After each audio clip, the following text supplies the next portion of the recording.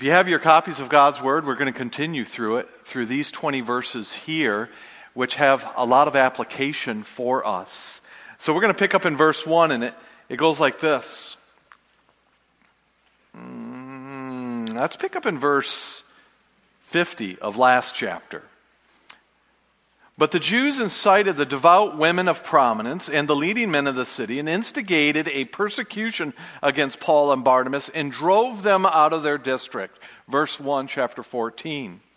So in Iconium they entered a synagogue of the Jews together and spoke in such a manner that a large number of people believed, both Jews and Greeks. But the Jews who disbelieved stirred up the minds of the Gentiles and embittered them against Paul and Barnabas. Therefore, they spent a long time there, speaking boldly with reliance upon the Lord, who was testifying to the word of grace, and granted that signs and wonders would be done by their hands. But the people of the city were divided, and some sided with the Jews and some with the apostles. And when an attempt was made by both the Jews and the Gentiles and the rulers to mistreat and stone them, they became aware of it and fled to the city of Lycaonia, Lystra and Derbe and the surrounding region. And there they continued to preach the gospel. At Lystra, a man sitting who had no strength in his feet, lame from his mother's birth, and who had never walked, this man was listening to Paul as he spoke. And when he had fixed his gaze on him, he seen that he had faith to be made well. So he said with a loud voice, Paul did, "Stand up straight on your feet." And he leaped up and began to walk. And when the crowd saw what Paul had done, they raised their voice, saying in the Lycaonian language, "The gods have become like men and have come down to us." And they began calling Barnabas Zeus and Paul Hermes, and because he was the chief speaker. And the priest of Zeus, who had a temple just outside of the city here, says right there in the text, see, I read the passage, all right, was just outside the city, brought oxen and garlands to the gates and wanted to offer sacrifices with the crowds. But when the apostle Barnabas and Paul heard of it, they tore their robes and rushed out into the crowd, crying, saying, "Men, why are you doing these things? We are also men of the same nature as you, and preach the gospel to you that you should turn from the vain things to the living God, who made heaven and earth and the sea and all that is in them. And in the generations gone by, he permitted all the nations to go their own ways, and yet he did not leave himself without witness, and that he did good and gave you rains from heaven and fruitful seasons and satisfied your hearts with goods and gladness." Even saying these things, they still had difficulty stopping the crowds from offering sacrifices to them. But the Jews came from Antioch and Iconium, and having won the crowds over, they stoned Paul, dragged him out of the city, supposing he was dead. And while the disciples stood around Paul, he got up, entered the city. And the next day they went with Barnabas to Derbe. With that being said, there is a ton of application for us in this passage, but let's ask God's blessing before we walk through it. Gracious Heavenly Father, we come before you, thankful that your word stays true in a world where truth keeps shifting. Father, I confess that I am pulled in many different directions this morning, emotionally, spiritually, and physically. There are a lot of competition for all of those right now. And Father, in many ways that fits this text. So use my shortcomings, my weaknesses, my failures, my stress. Use it for your glory to make this passage come alive. But Father, above all of that, I just ask that I would communicate your word, not what I think about it, but what you have said. I pray the Holy Spirit would guide my thoughts. I pray that your Son, Jesus Christ, would be glorified. And so, Father, I pray these things and I ask them in your Son's precious name. And if you're thankful for the mothers in your life, say amen. All right. Roller coasters.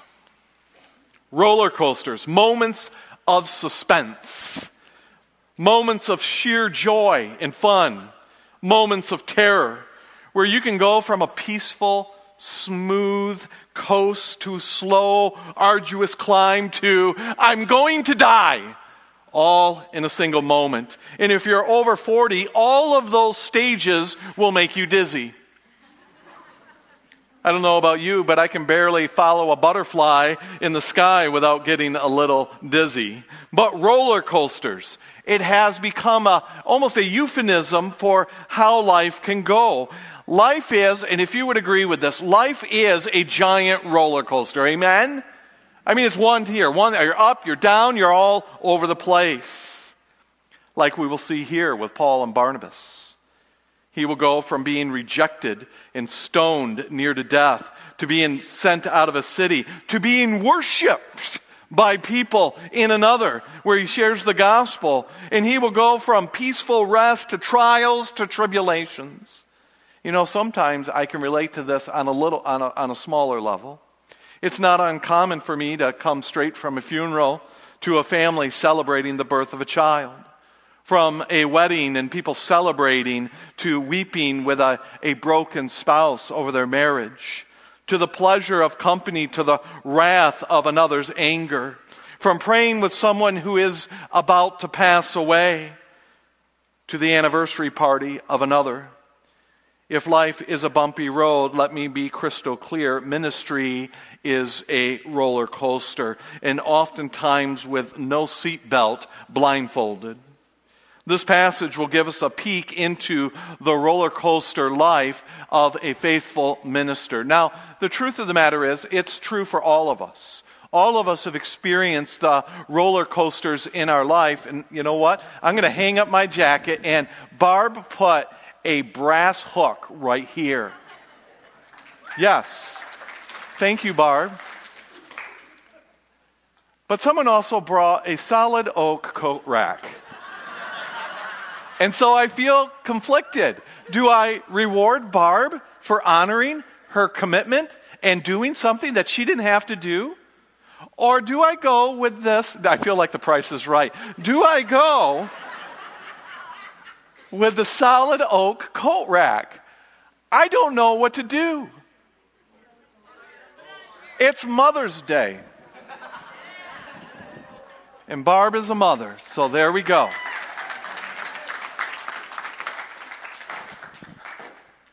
But I will use this. I will use this because it's glorious, all right? And I'll split time between the two.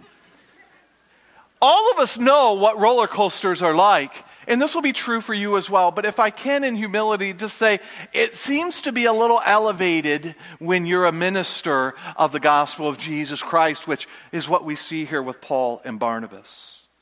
So I want to say this humbly. Most of the time when pastors speak on a text that has to do with their calling, it's almost always about the duties of the minister and the duties of the pastor, or in this case, the generic title apostle, because it's referring to Barnabas at the same time. It's usually about our duties or how we fail or how we need to do better and more. And those are always enjoyable messages for me. But this passage will provide a rare opportunity, not only in all of our lives, you'll be able to see this in all of our lives, but just a rare opportunity to see inside the life of a minister as well. Now, due to the number of verses that we have in this section, we're going to go through the first 7 verses quickly, because it will set the stage for the meat of the application. And so it starts out with this. But the Jews who disbelieved stirred the minds of the Gentiles. Nothing gives us a stronger indication of just how threatened the Jews were by the gospel of Jesus Christ, by the fact that they would seek out Gentile support. The fact that, it's common enemies make for strange.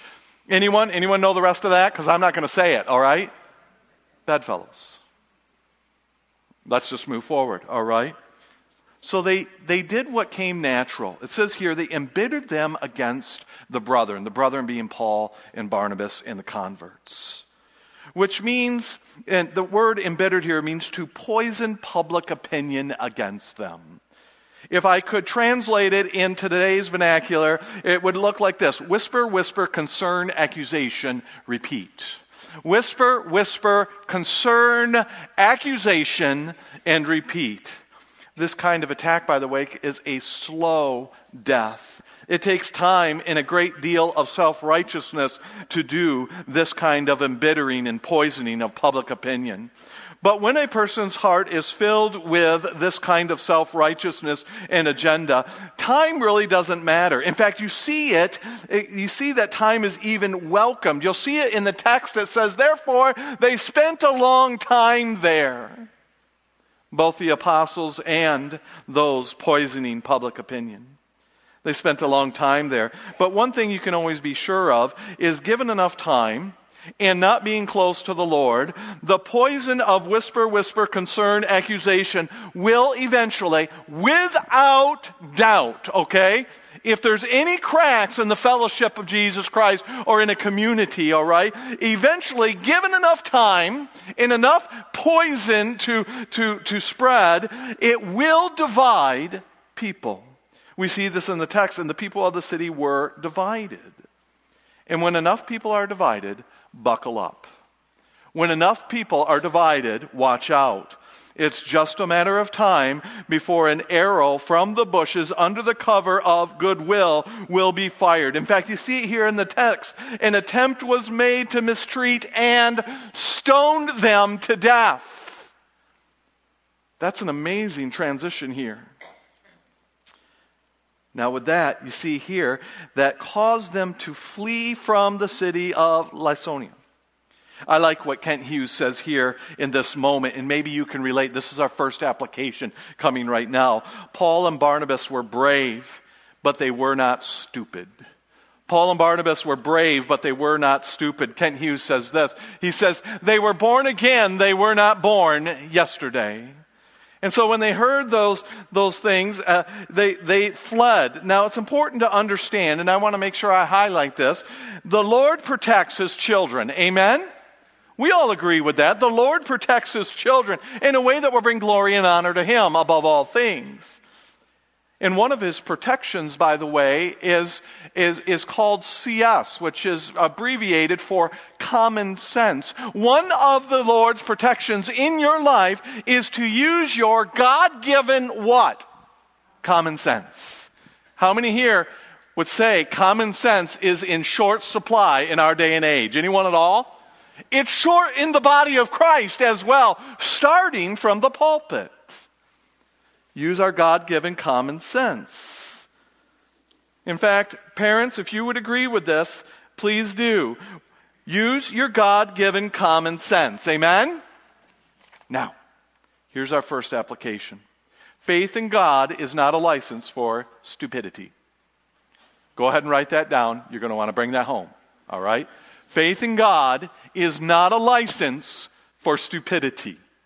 I cannot tell you how often people, and I have been guilty of this, all right, how often people will invoke their faith in God as a license to be foolish. I don't know about you, but there's times where I have to meet with people and I'm like, if you don't stop spending money like a drunken sailor. Now, apparently, drunken sailors like to spend money, all right? Because that's kind of always how the phrase goes. If you don't stop spending money like a drunken sailor, you are going to lose everything. And I've literally had people say, and see if you can finish the statement, because it's a pretty universal statement within Christendom. It was, if it's God's will, it's His what? Yes, it is His way, but financially. God's will is what? God's bill. God's will is God's bill. And I just want to look at them and go, no, that's really not what we're looking at here. God's will for our lives is to be a good steward. Amen? That's God's will for our lives. In fact, let me unpack that. God's will is for us to use the minds that He gave us with the instruction He provided. This is God's will. Amen? Use it. Use it. With the gift of common sense and intellectualism that He has given to us. That is God's will. Because faith in God is not a license for stupidity. So using their God-given common sense, it says here they became aware of it and they ran. They fled.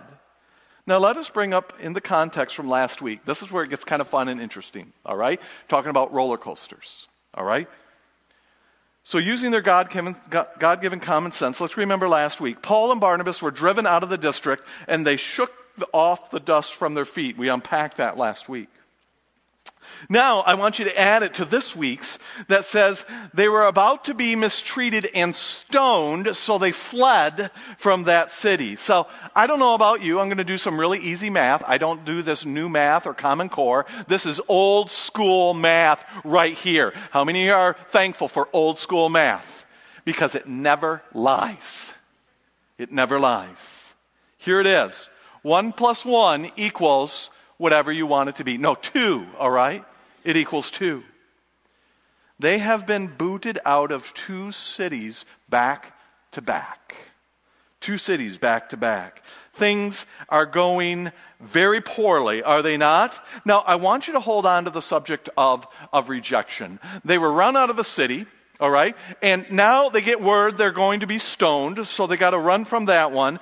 So I want you to remember those 2 rejections and add it to the roller coaster analogy we began with. So we got, get out of here, we're going to kill you, and now, Lystra. All right? Now, I am so excited about this because I learned something new this week. And I don't know about you, but I love learning background context and historical settings that pop the passage. And I'm going to say that 99% of us are going to learn something we had never heard before, which will pop the application. So I'm excited about this because I know something right now that you don't. We're just going to pause here for a moment because I like the way this makes me feel. All right, no. Maybe you do know this.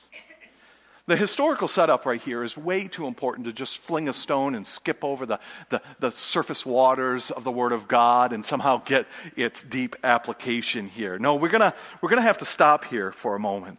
This is 26 miles south of Iconium. You can see that right there with the star. 26 miles away from where they have just left. Now, with that in mind, it's important to understand that Lystra was a frontier outpost colonization of the Roman government that was established in 6 BC. Big deal, I know, but bear with me, all right? I want you to think a fort-style outpost with an old Wild West attitude and culture, all right? I want you to think out there in the middle of nowhere with Old West ethos and ethics. You know, the kind that you see on the movies where they're like, did you shoot that there man? And the guy goes, yep, but he had it a-coming. And the sheriff goes, oh, well, if you had it coming, then we're good to go. This is the kind of mentality I want you to hear and feel when you see that Lystra there. So isolated is this outpost. So unvisited is this area in this time that they spoke their own language. In fact, you can see it right there in the text. It says, in the Lysonian language. Now, to the best of my research, the Lysonian language was still Greek in nature, all right? Greek, Aramaic, and Hebrew. It was still Greek in nature, but it was a very strong variant, all right, of the Greek dialect. The best way I could describe this is I want you to think the English language in a very strong Irish accent. Are you following me there? That's kind of, it was so strong and it was such a variant from the Greek that they literally said, those people over there, they have their own language. And for me to try to illustrate and get this to pop, I'm going to play a 25-second, I'll cue you guys in. This is a deep Irish farmer, all right, speaking English in his own very deep variant of English in the Irish language, okay? So when we get done, I want you to tell me what he's talking about. If you pay attention, you will hear it, because it is in English. Let's start this up, guys. Like, if you cut them down now, that's blocking the light, your man, in there. That's blocking the light now going into his place. There's a big shadow that's casting there. Like if you cut that out now and the tree there and cut up for blockwood, you put that in the back of the fire. Jesus, you'd hit the fire up. I was down in the pub last night. We were down after the under 16 county final, you know. I was talking to Mickey Mack below and he was talking about global warming, you know. And I said to him, what there? So it feels warm out. What are you talking about? Be a good idea, he said. The global warming. He said to me, so this is the fellas up in Dublin now are trying to stop the global warming and cutting the bogs. Like, he threw a few less in the peat briquettes into the fire, you know. So I said to him, global warming, what there? So it feels warm out. What were you complaining about? I said, did Danny Hill a Ray Blow and Kerry? He's the right man for the job. Oh, Jesus, I'll tell you something. He's sure him above in Dublin. Huh? That was English. What was he talking about? Global warming. Probably one of the best explanations I have ever heard of global warming. I know Amy Thompson's here. You spent some time in Ireland, did you not? Did you understand all of that? Can I tell them some of your stories? Okay. So I got permission to share that from our Irish resident expert, Amy Thompson, who lived and had relatives out there in her life. And I think you were saying, even if you start to get to know the accent of the Irish language, or English-Irish language, they have different meanings of different things. Like for us, and Amy actually had this experience, and I hope I get close. She said, hey, for my birthday, I'm going to go get carry-out and come home and enjoy the night and get carry-out. Well, in our understanding, carry-out means what? Talk to me. We go to the restaurant and we what? You get take-out. In Ireland, it means you're going to get so stinking drunk, they're going to carry you out of the pub or something like that. And Amy's over there at a Christian camp going, I'm going to get me some carry-out, you know. And they're like, oh, what's going on here? They are speaking in the Lysonian language. All right, now it's important for you to grab that because it's going to pop even more. How many love nerd history? Anyone at all? It's going to bring some application. You cool people, doors are in the back. All right, here we go. Now, with all that being said, why would I share this with you? Well, you have to understand. You see, the point is here, they could understand Paul. They could understand Paul. You see this in the words. The man was listening to Paul as he spoke. Because he understands Paul's language, but Paul, that thick variant, he can't understand it. But because of their strong variant accent and dialect of the Greek, Paul and Barnabas can't understand a word from them. Kind of like how if we went and talked to that Irish farmer, he'd be like, why are you talking so slowly? And we can't understand him. Now, this is Lystra, all right? The nearest Walmart is 12 hours away. They have their own language. In fact, so Gentile and isolated, they didn't even have their own synagogue. You don't even see the synagogue. Up until this point, Paul always goes to synagogues first. There is no synagogue here. In fact, not only is there no synagogue here, there is no Old Testament scriptures here. They are completely ignorant of Old Testament scripture. Now, this is very important here. Here's what I want you to see. This is the very first time in the book of Acts, very first time recorded in the Word of God, that the gospel will be shared in a completely pagan Gentile setting.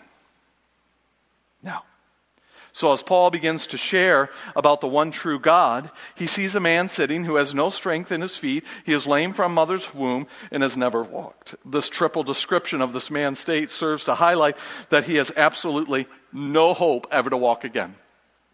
No hope to walk again. He has no strength from birth, never walked. So everyone in Lystra knew this man's condition. So Paul, as he talks, his eyes fall on this hopeless man, and he sees that he has faith to be made well, knowing they have nothing in common, not even Old Testament scriptures, all right? Not even their own language. They have no understanding of the Old Testament. Paul sees an opportunity to heal this man that will bring authority to what he is teaching. And so with a loud voice, Paul says, stand upright on your feet. And he leaped and he began to walk. Now, with that going on in this kind of setting, Paul has their attention, does he not? Can you imagine if I did this right now? I said, Mario, lame from birth, get up and walk. And he gets up and he walks, and people are witnessing this. Paul has their attention. And now that he has their attention, I love when there's misdirection here. Now that he has their attention, he can unpack the gospel of Jesus Christ. Not so fast. Not so fast. These people have a culture that is unbeknownst to Paul right now.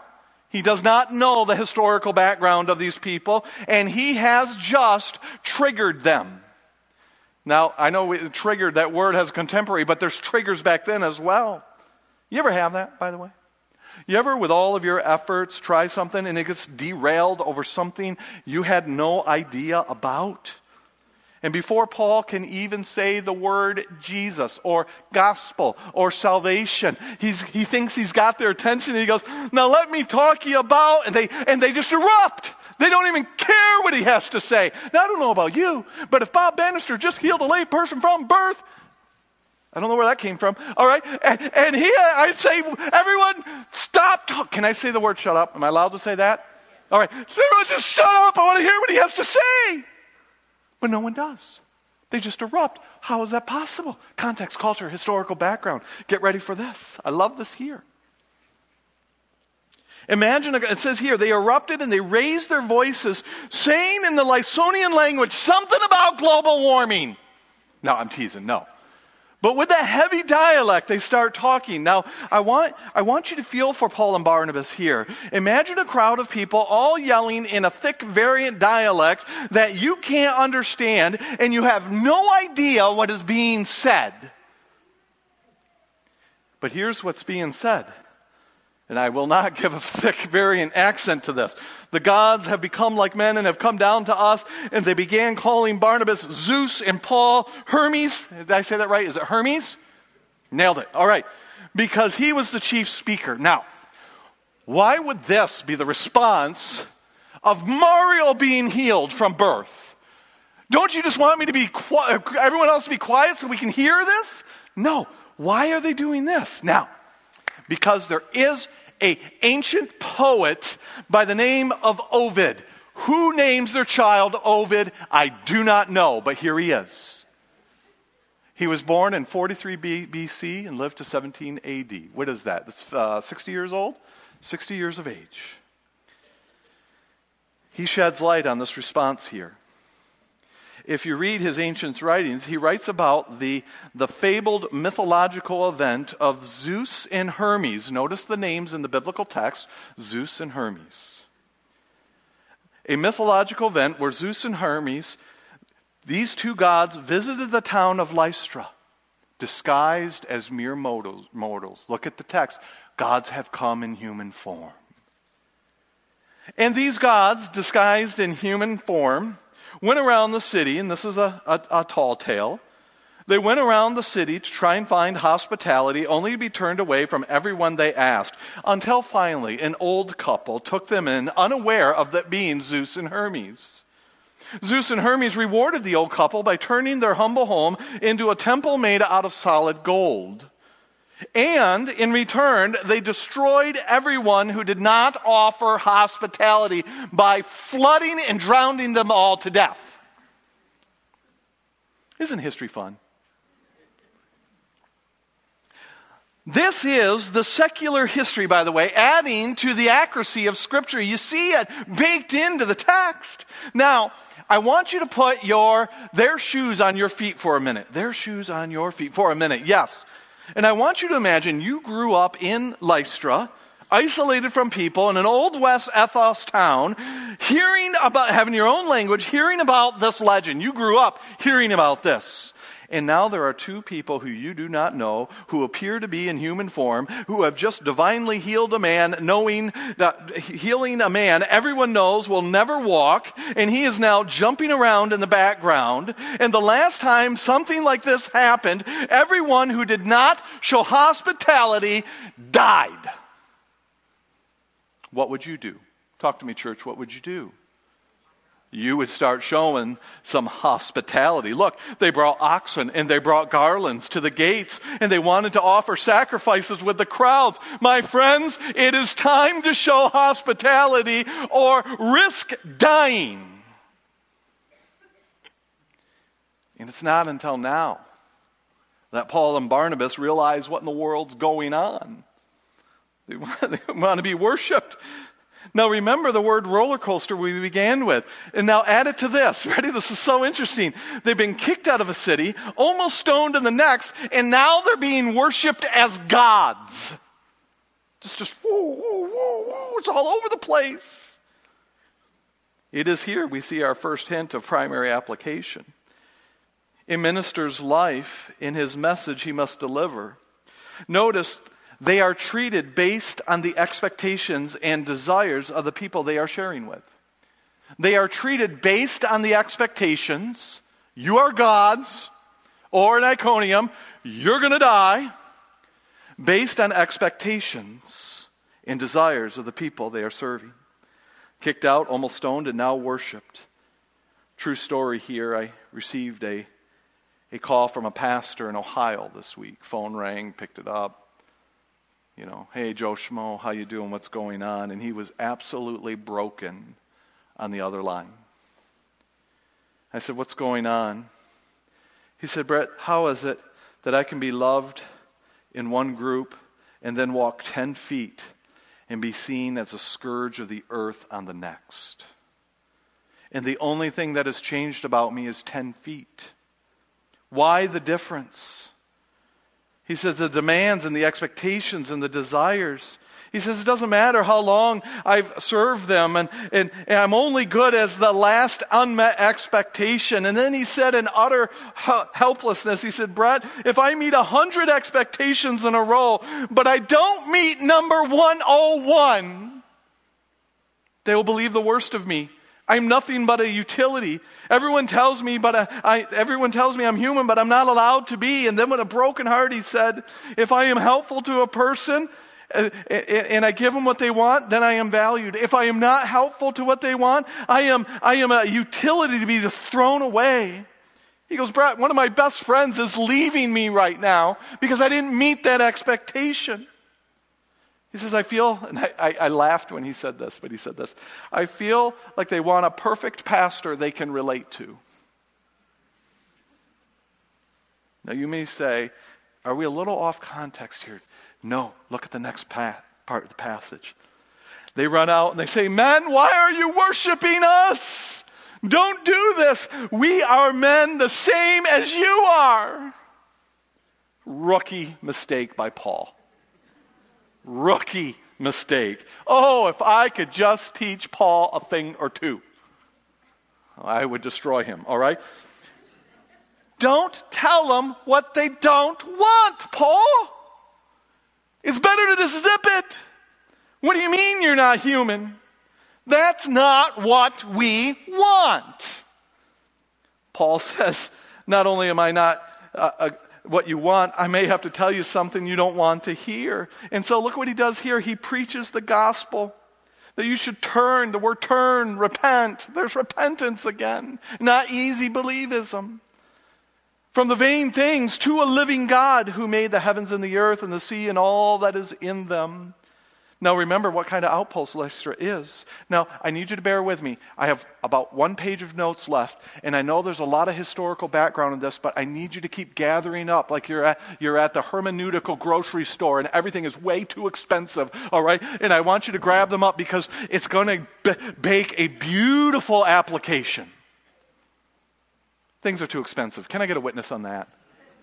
Sweet. Especially weddings. We'll be taking an offering later as a way to glorify God. Remember Lystra, you know? I wanted to whistle the old Western, woo, but I can't do it. Thank you. You can't do it either. Now, these people are completely ignorant of what? Talk to me, church. Old Testament. They have no special revelation. So unlike the Jewish audience, Paul could not start with the scriptures as a place of agreement. At least with the Jews, he can go, hey, you remember Isaiah? You remember Jeremiah? You remember Genesis? You remember Job? You remember, and they go, yeah, okay, we're on the same page. Doesn't exist here. It doesn't exist here.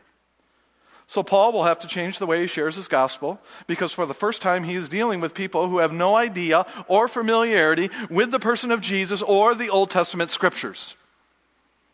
So how do you begin to tell the gospel to someone who does not believe or know the scriptures in any way, shape, or form? He cannot share the gospel in Lystra the same way he would have shared it in Jerusalem. Just as much as you and I cannot share the gospel at Calvin University, the same way you would share it to the unreached people groups of Kozaka.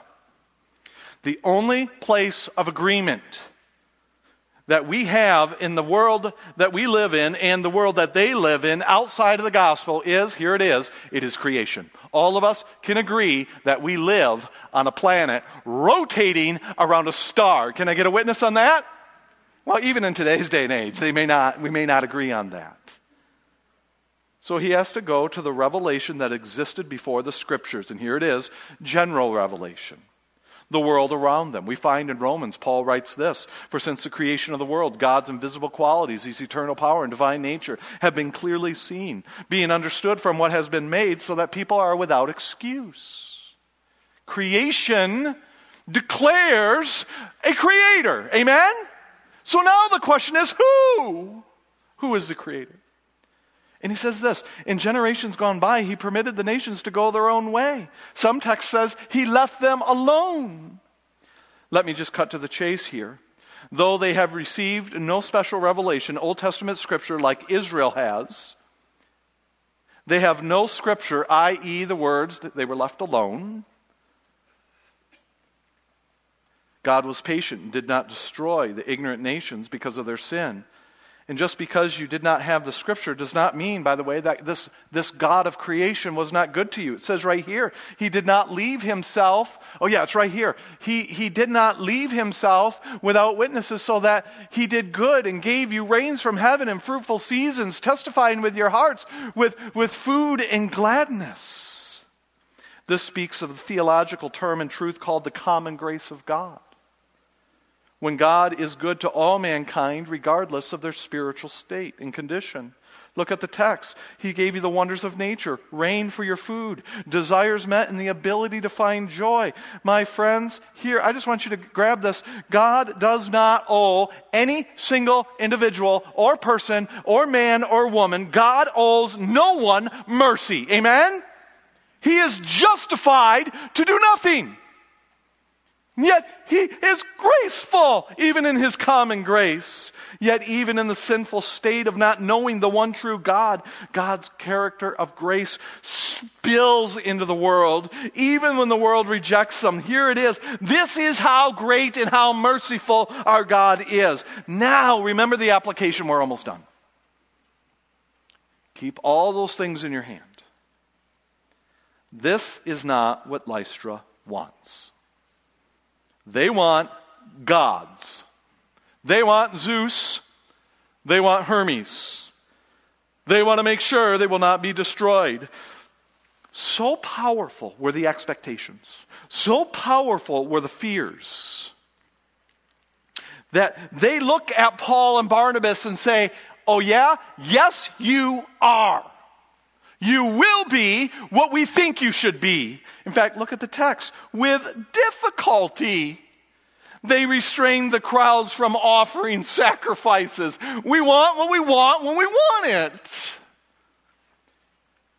This is how strong people's demands and fears are on the roller coaster of life and ministry. So with their expectations not met, it was not hard to convince that Paul and Barnabas should be disposed of, a utility. He's not serving. It says right here, having won the crowds over, they decided to stone Paul, and they dragged him out of the city, supposing he was dead. Grab this. The garland on the gates and the manure of the oxen have not even fully wilted. And these ministers of God have gone from deified to damned. Why? Kent Hughes hits it out of the park. Because hell knows no fury like a worshiper's scorn. By the way, that's true today. It's true today in all of our lives if we don't guard our hearts. If Paul and Barnabas would not fit their expectations and demands, it doesn't matter. No, this is the funny part. It doesn't matter that he just healed a layman from birth. He has not met expectation 101. What lame man? It's as though it never happened. And this lame man is still running around, jumping up and down for joy. The minister of the gospel must be disposed of. My friends, grab this. Reception and opposition exist side by side in ministry. Rejection and opposition and reception exist side by side. And it is here that we find our hand ready to pick the primary application. All that shopping in the inflated supermarket is now ready to be, what's the word I'm looking for? Rewarded. Hope you have it all in your hands. Paul and Barnabas went from rejection to death threats, to being worshipped, to literally being stoned almost to death. Why? Because each group wanted what they wanted, hated what they hated, and loved what they loved. Paul and Barnabas were but utilities to their desires. But it goes even further than that. It's not that they were even opposed to Jesus. It's that they were opposed to the Jesus that Paul and Barnabas were teaching. They wanted the Jesus of their demands.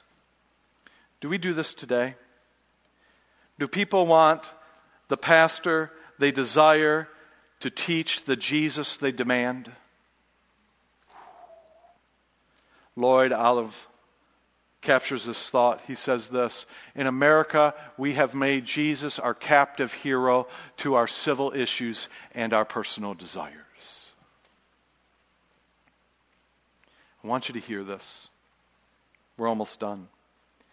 We have cut Christ down to our own size, and we have squeezed him into a straitjacket of our demands. Here it is. Oh, if you hear nothing, hear this. We want a Jesus close enough to save us, but far enough to not serve. Do you see our hearts in that? Do you see your heart in that? Do I see mine? A Jesus close enough to save, but far enough to not have to serve. Jesus is fine if defined by our perspective, but not by his. Call him the great counselor, but not the creator I'm accountable to. He is the good shepherd, but not the final judge. Tell me of his heaven, but I will not hear of his hell. My friends, whether it be those who are lost like in Lystra, or those who love religion like in Iconium, mankind is not interested in a Jesus that is. They are interested in the Jesus they want. And my friends, in love and in gentleness and in compassion and in boldness and in truth. This is not the Jesus that is available to us. And suddenly, Paul is hit in the face with a stone. If you look clearly, you can see him dizzy. If you look closer, you'll see a line of blood trickle down his cheekbone. It was time to dispose of not only this unwanted Jesus, but this unwanted utility. May I ask you a question? Have you made Jesus a captive hero of your demands, your wants, your desires? Or have you found a Lord and Master and Savior of your life? One that is so close he can save, and even closer that you serve. The next time we are together, we will look at verses 19 through 28 in what a faithful minister of Jesus Christ looks like, regardless of the roller coaster. And with that, My prayer is you would know the Jesus that is revealed, not simply the Jesus we desire. Gracious Heavenly Father, thank you for your word. You are a friend that sticks closer than a brother, but you are still the great I am. You are God. Father, I pray that as a church family, we would serve you, not the you we want. Oh, that we would love you with all of our hearts. Father, dismiss us with your blessing. I pray this in your Son's precious name. Amen. I love you guys. Happy Mother's Day. Enjoy the long lines at the restaurants. God bless you.